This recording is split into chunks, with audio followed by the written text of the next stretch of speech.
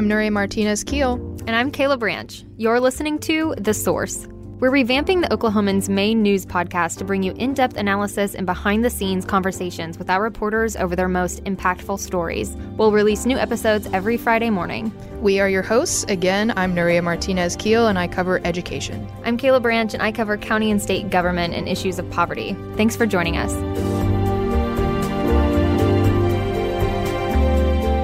This week, an investigation continues into former OU President David Boren. Oklahoma City counts its homeless population. And 2019 was a landmark year for the LGBTQ community. But what lies ahead?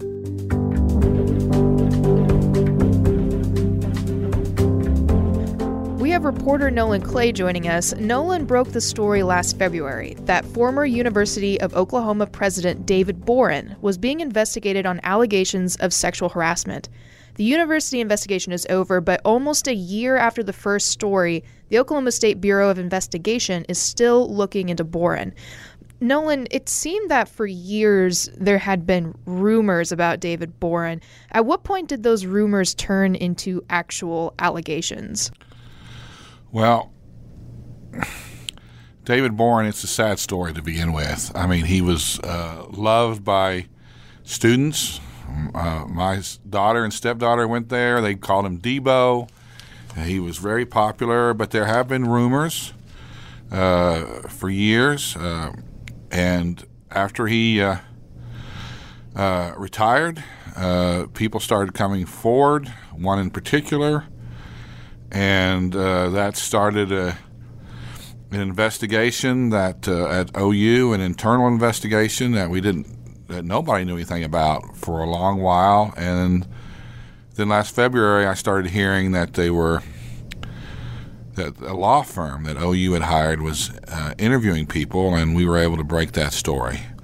Now, former President Boren has insisted that this is all instigated by his successor, Mr. Gallagher, who's now was president for about 10 months and is no longer president. And they got in a spat, and but anyway, it's moved on to the OSBI, and we did a story this week, and we heard that OSBI was asking questions of some people, including some prominent people. And it kind of looks like they're just going down a list and checking off. Some of the people they interviewed were people that had been interviewed by the law firm, who had told the law firm that nothing happened, but the OSBI went back to those people and just kind of double-checked, and so we'll see where it goes. It may go nowhere. And could we get just a really brief look at what some of the allegations have been against David Boren? Well, the allegations of sexual harassment have kind of morphed into whether it was sexual misconduct, whether he grabbed male aides or male students inappropriately in a sexual manner. And there's also some allegations about maybe he promoted people that were unqualified to positions in exchange for their cooperation. And this, but again, he's denied wrongdoing. And the law firm issued a secret report where they detailed that there were 6 witnesses, 6 men, who basically described encounters with Boren that the law firm detailed again and to the regents. And Boren, who was president emeritus and still had a teaching position, although he hadn't exercised it, and still had 4 free tickets to OU football games and had an office. He gave all that up to end the personnel matter. But that hasn't ended what the OSBI is doing. Yeah, and the ramifications are really interesting. And like you said, he basically severed his relationship with the university. But what other ramifications have we seen, especially in terms of, he was a beloved governor, and the students really liked him. Is that still the case?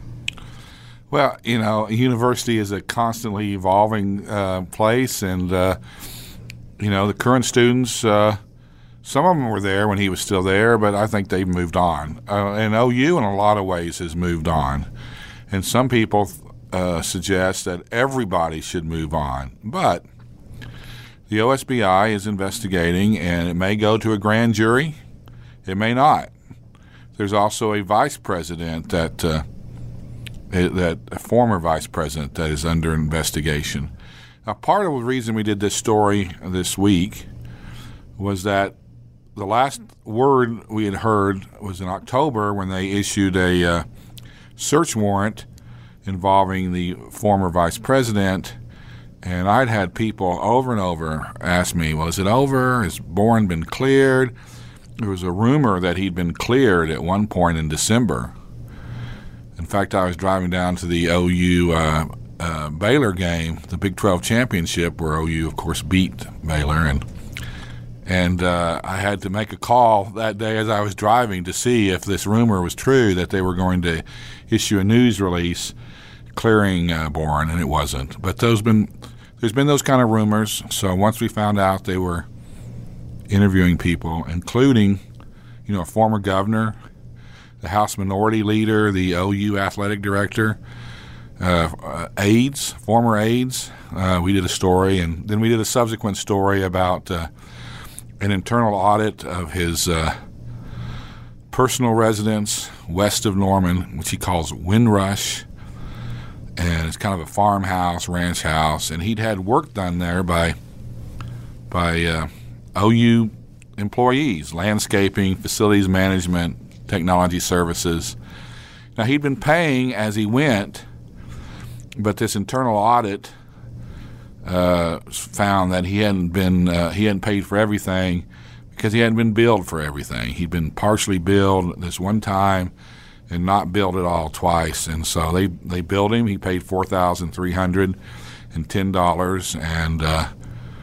and that hadn't come out till we found out about it and reported it this week. That landscaping and technology work that had been done was while he was still president of the university, correct? Yeah.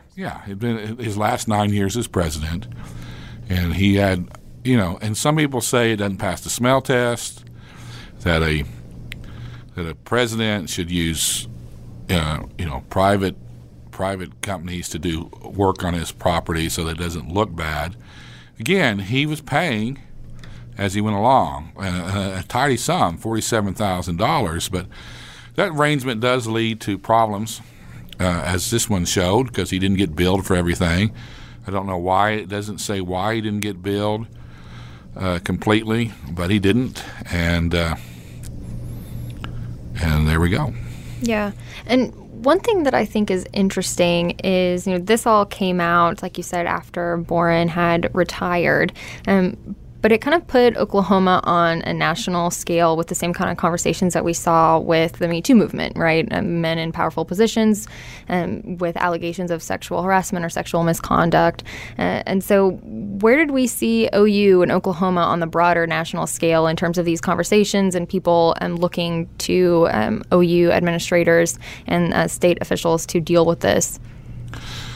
Well, it is in that broader context of the Me Too movement, where it hasn't resonated quite so much. Although the first stories I got, everybody in the country was calling me, supporters and critics of him, and just saying this or that. It couldn't be true, or I've always suspected this. But where it hasn't come down yet in the national consciousness is that we don't know yet what the final result will be. If he gets charged, it's going to make, they may be talking about Boren in the same breath they do with Penn State, but if he doesn't get charged, then it's just a bump in the road. People want to talk, when they think about OU, they want to talk about OU football. They want to talk about whether they should have made the playoffs or not, and why they keep losing in the playoffs, and Lincoln Riley, but that's the conversation nationally about OU. Will this come up again and become more of a topic of conversation in context with the Me Too movement? Just have to see. You touched on this already, but a lot of people might have assumed that with the original story coming out almost a year ago and not as much news in the months since, that the story is over, that the investigation is over. So could you touch on some of the recent developments, but also why has this become such a lengthy process? Well, investigations tend to be lengthy, particularly when they're going back years. And the other thing is that the OSBI isn't doing this in a vacuum. They're investigating cold cases, they're investigating murders, they're investigating officer-involved shootings, they're helping this police department, that police department, and it takes a while to get anything done when you have an agency that has limited resources. They have a good director over there. He's tried to get more money and has gotten some more money, but he only has some limited resources, and any investigation tends to take a long time. Well, Nolan, we really appreciate your time and are looking forward to staying up to date with you on the Boren investigation and watching as you continue your coverage.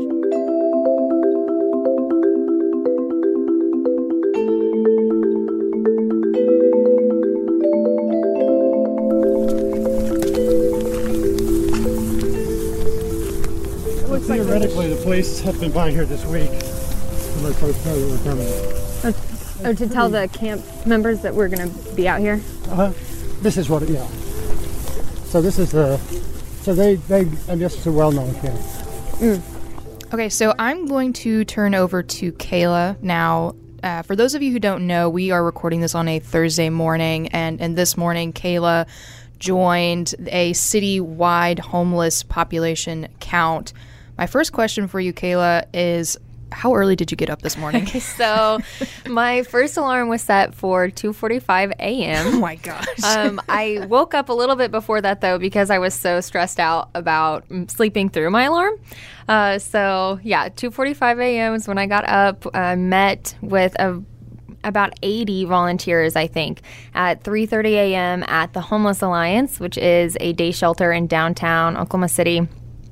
And we met there and joined in with our different groups, small teams, and got in vans and headed out across the city to count folks who were experiencing homelessness in this past night. In our division, I guess, in the morning, our purpose was to find folks mainly who were unsheltered. So people sleeping in tents or in sleeping bags, outside of buildings or in tree lines throughout the city. So take us through what you saw this morning. What was your experience? Yeah, so like I said, we were in a van, and there were 5 other people on my team. We were Team 9, and we were driving through the city, and we had specific locations that we were headed toward. And we're not supposed to be sharing exactly where those were, but these were different homeless encampments that had been found previously. So they were big spots that we had seen folks at, and they said, go and check these out. So we drove around to these specific locations, would stop, get out of the van, and walk up to a tree line, for instance. Outreach workers. Good morning. Hello. That was the first location that we went to. And you could kind of see the outline of tents and things. And so the folks in my group would call out, outreach worker, good morning, is anyone home? And then they would go up, and if people were in the tents, some of the tents were empty. Some of the locations didn't have any people. But if there was someone there, they would ask, sorry for waking you up, but would you be interested in doing the survey? We have, bus tickets that we can give you. We had goodie bags that had socks and gloves and things. So we did that for about 3 hours, and we hit a lot of different locations, and then we just did a lot of driving around, finding people who were walking, at 5 a.m. and asking, are you, where did you sleep last night? And depending on what they said, we would tell them, okay, well, we have this survey that you can do. And it was one of the women in my group described it as an eye-opening experience. And I think in total we got about 11 people to take the survey, which I was told was pretty good. It's hard to find the unsheltered homeless population in the city, so 11 was good. And the woman who told me it was eye-opening said that this was her first time And she had never seen, exactly where these people live. She knew people were experiencing homelessness, but had never been close to it herself.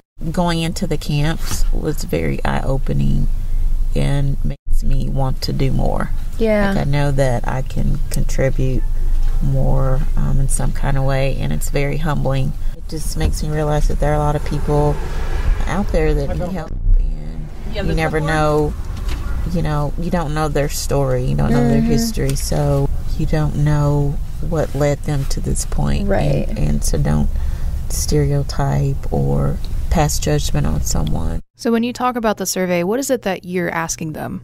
Yeah, so it's a series of different questions, and part of it is to just gauge their length of homelessness, kind of the reasons why. So there were questions about mental health, substance abuse, disabilities, if they had ever experienced domestic violence, kind of, what led them to be homeless. Because the point of the count is, one, just to do a count, to figure out, how big Oklahoma City's homeless population is. And experts say that depending on the number that you get, you can probably multiply that 3 or 4 times to get the actual number of people experiencing homelessness. And then the second biggest reason I would say is that you want to find those factors and barriers. What is actually keeping people from finding housing in the city so that service providers can better address those issues and hopefully end homelessness in the future? So by nature of their situation, they obviously aren't as easy to be found. They don't have an address. They don't have a location on file. How do you manage to get an accurate count of a population that is transient? Yeah, I think the answer is that you kind of don't. It's definitely an estimate, for sure. I mean, the numbers are going to fluctuate a little bit, and there are a lot of variables that impact that. So if it's really, really cold outside, most people might have found somewhere indoor, like an abandoned building, or the city's shelters. Some of them participate in a cold weather contingency plan. And so if it gets below freezing, people can go to shelters. So that can help, but it also may skew some numbers if someone is chronically living outside, but they're in a shelter this night. That can be a factor. Lots of different things. So it's not going to be completely accurate, but it's the best way that people have found to still kind of assess that population. So my first question now is, how many did you count, not you personally, but the group count today, and what were the results of previous homeless population counts? Yeah, so this morning, and there wasn't ever a time where we all came together and said, this is exactly what happened, as groups were still kind of rolling in. We finished, I think it was around 7 this morning. So like I said, we counted 11. Other groups were coming in saying that they talked to 6 people. Someone said they did 10, and other groups said 9. So I'm assuming last year, I believe the unsheltered homeless population was maybe around 80 or so. So I'm assuming it'll probably be pretty similar to that. One of the things that has really been a focus lately is veteran homelessness. And so they've been addressing that, and that number has continued to decline through the years. Last year, the population was close to 1,200, I believe. And that has been an overall decrease. It was a small increase over 2018. But overall, in the last decade or so, homelessness in the city has been going down. Now that they're starting to get these results back, what is Oklahoma City doing to address the issue of homelessness, the issues that put them on the streets in the first place? Yeah, so that was something that came up in my team this morning, kind of, how do you all feel about what the city's doing to address homelessness? And people are saying they were really excited and happy about the steps that have been taken. Like, if you look back at MAPS 4 that just recently passed in December, it's got $50 million dedicated to affordable housing, which is one of the largest contributing factors to homelessness, is people can't afford to have homes. So that people are really excited about. And I think, too, just the discourse has been, really focused in on homelessness. I think people are talking about it more, especially elected officials are really giving the issue attention. There are some state elected officials that have been focused on it too. So I think people are feeling good about it being a priority to address homelessness. And in addition to just housing, MAPS 4 also included money for a diversion hub for people who may be going to jail and instead need mental health or substance abuse treatment. There was also money for mental health and substance abuse treatment in MAPS. So that's going to be something in the coming years that I think will hopefully make a difference. Well, Kayla, thank you for taking a break and talking with me about this. I'll let you go drink some coffee and get some sleep later on. Sounds good. Thanks.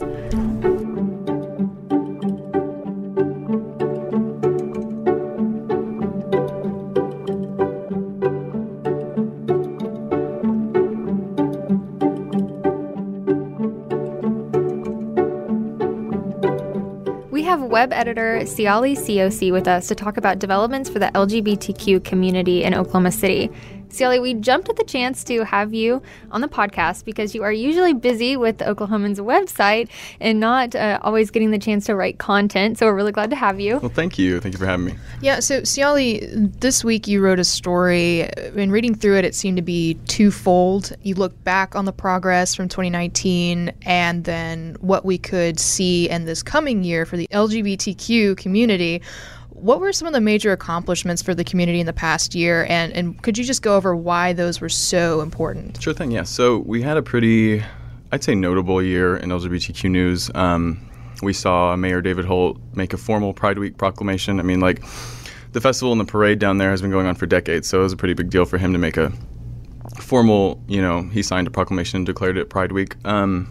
We have Councilman Cooper on the city council, so there's representation now. He was the first ever openly LGBTQ person to be sworn in, and that was last year. And then most recently, we have gender identity and expression protections were approved for city workers. And what that did was just update the city's personnel policies for essentially transgender employees, but that means now we have people who identify as non-binary or gender non-conforming, so it kind of encompasses all of those identities. And that was really important, especially for Councilman Cooper, because he was the person who sponsored that resolution. So I'd say those were there are obviously other big things happening in the community all the time, but those were three big ones. Definitely. And one of the things that you kind of hinted at in your story was, Oklahoma City has not been a community that has really embraced these issues in the past. And, there has been a history of discriminatory policies and attitudes towards people in the LGBTQ community. And so you highlighted a lot of those changes that have been happening more recently. But, do folks still face these issues, even subtly? And what changes do folks in that community say still need to happen? Oh, absolutely. Yeah, people still face, discrimination. And like I said, this most recent resolution that updated the city's policies is just for city employees. So like we saw in Norman, just 30 minutes south, they did a citywide ordinance that encompasses, and you wrote about that, so that was housing protections, right? Yeah. And so that was a citywide ordinance, and when I talked to Freedom Oklahoma and other advocacy organizations, they said maybe that might be ahead for Oklahoma City since it was just a specific thing for city employees. But there are a bunch of things that are still happening. We started the year off with a transgender man in McAllister, Oklahoma, being shot to death. Wow. So, despite all of the progress last year that we saw in 2019, it's still hard for these, communities, especially in rural areas, because we see a lot of progress in Oklahoma City. We see a lot of progress in Tulsa, Norman. When I moved here to Oklahoma City, the Oklahoma City area in 2012, there was pretty much 39th Street, the High-Low Club.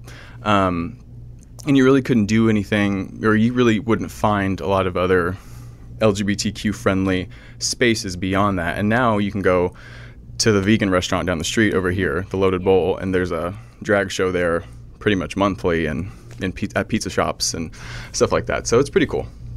So, Siali, I want to ask about 39th Street specifically. You mentioned in your story that is a kind of gathering place for LGBTQ people in Oklahoma City. I wanted you to explain a little bit about the importance of that area, especially with it getting upgrades this coming year. Right. So, yeah, 39th Street is historically called the Gayborhood. Okay. Right. So that's where the majority of the city's gay nightclubs are and the gay bars. That's where the LGBTQ Pride Festival is traditionally held, and the parade, which is one of the, if not the biggest in the city, one of the biggest in Oklahoma City. And yeah, so they're going to get some upgrades this summer after Pride. So I believe they're going to start in July. And that is a city streetscape project that was approved as part of the Better Streets, Safer City initiative a few years ago. And now they're finally getting things organized, and they'll have upgraded lighting, they'll have better sidewalks. This is what I was told by the officials over there and officials at the city. It'll just be a more inviting, more welcoming sort of district, because like we've seen with the Plaza and the Paseo, those districts didn't really start like that. They, were built up and they had investment, and they're getting funding from the city, they're getting funding from property owners in the district, so they expect to see a pretty significant change in coming years. Once construction starts, they said hopefully less than a year. And if I can ask a follow-up question on that, I don't know how much of the history of 39th Street that you're personally familiar with, but has that been in the past, especially in past decades, a section of the city that's almost forgotten? And is this are these upgrades almost a measure to acknowledge how meaningful that area of the city is, especially given the successes of the Paseo and the Plaza District and the revitalization we've seen there, to have that come to 39th Street? Is that also meaningful for you? Right, yeah, I think that it just shows progress, especially in Oklahoma City, like I said, because it is a district that kind of has been ignored, and we don't really look to it when we think about our big districts in Oklahoma City. Maybe we think about, Bricktown, we think about Auto Alley, and we think about, all of those districts that have been established and they've got signage and they've got branding. But 39th Street, it has branding, it has its own sort of quirks, but I think they're trying to broaden that. And they're also trying to, what the officials there told me, they're trying to broaden that scope. They are the LGBTQ district, but they also have auto body shops there. They've got a neon sign shop, I believe. They have had some dispensaries there, but I believe that at least one of them has closed. So they're trying to, expand, right? But I think that it'll always be home to the city's LGBTQ community. I think that most of us look there and we think that's where we feel safe. That's where we can go and be ourselves. And, as far as the history there's a nightclub called Angles that is now open 6 nights a week. It was formerly like a special event space. They would have Pride stuff there. But for decades, it was like the premier club. And, they would have artists like the Weather Girls. They sing It's Raining Men, right? So they would have big acts like that come through. And Angles also sued the city, I believe, probably 2 decades ago. And I think they were getting raided. It's a complicated history. So the city would do raids at Angles. They filed a lawsuit, and I believe they won. And the extent of that I'm not really too familiar with, but I know that Angles, 39th Street, super significant for the LGBT population here. And it'll be exciting to see what happens in the coming year. So definitely. And just a quick note here at the end, one piece that you mentioned in your story was potential for state legislation in this upcoming 2020 session. And again, there was a bill filed to prohibit conversion therapy. That did not make it into committee last year, but it's been filed again. So we will keep our eye on that. And Sally, thank you so much for joining us today and discussing your story. Yeah, absolutely. Take care.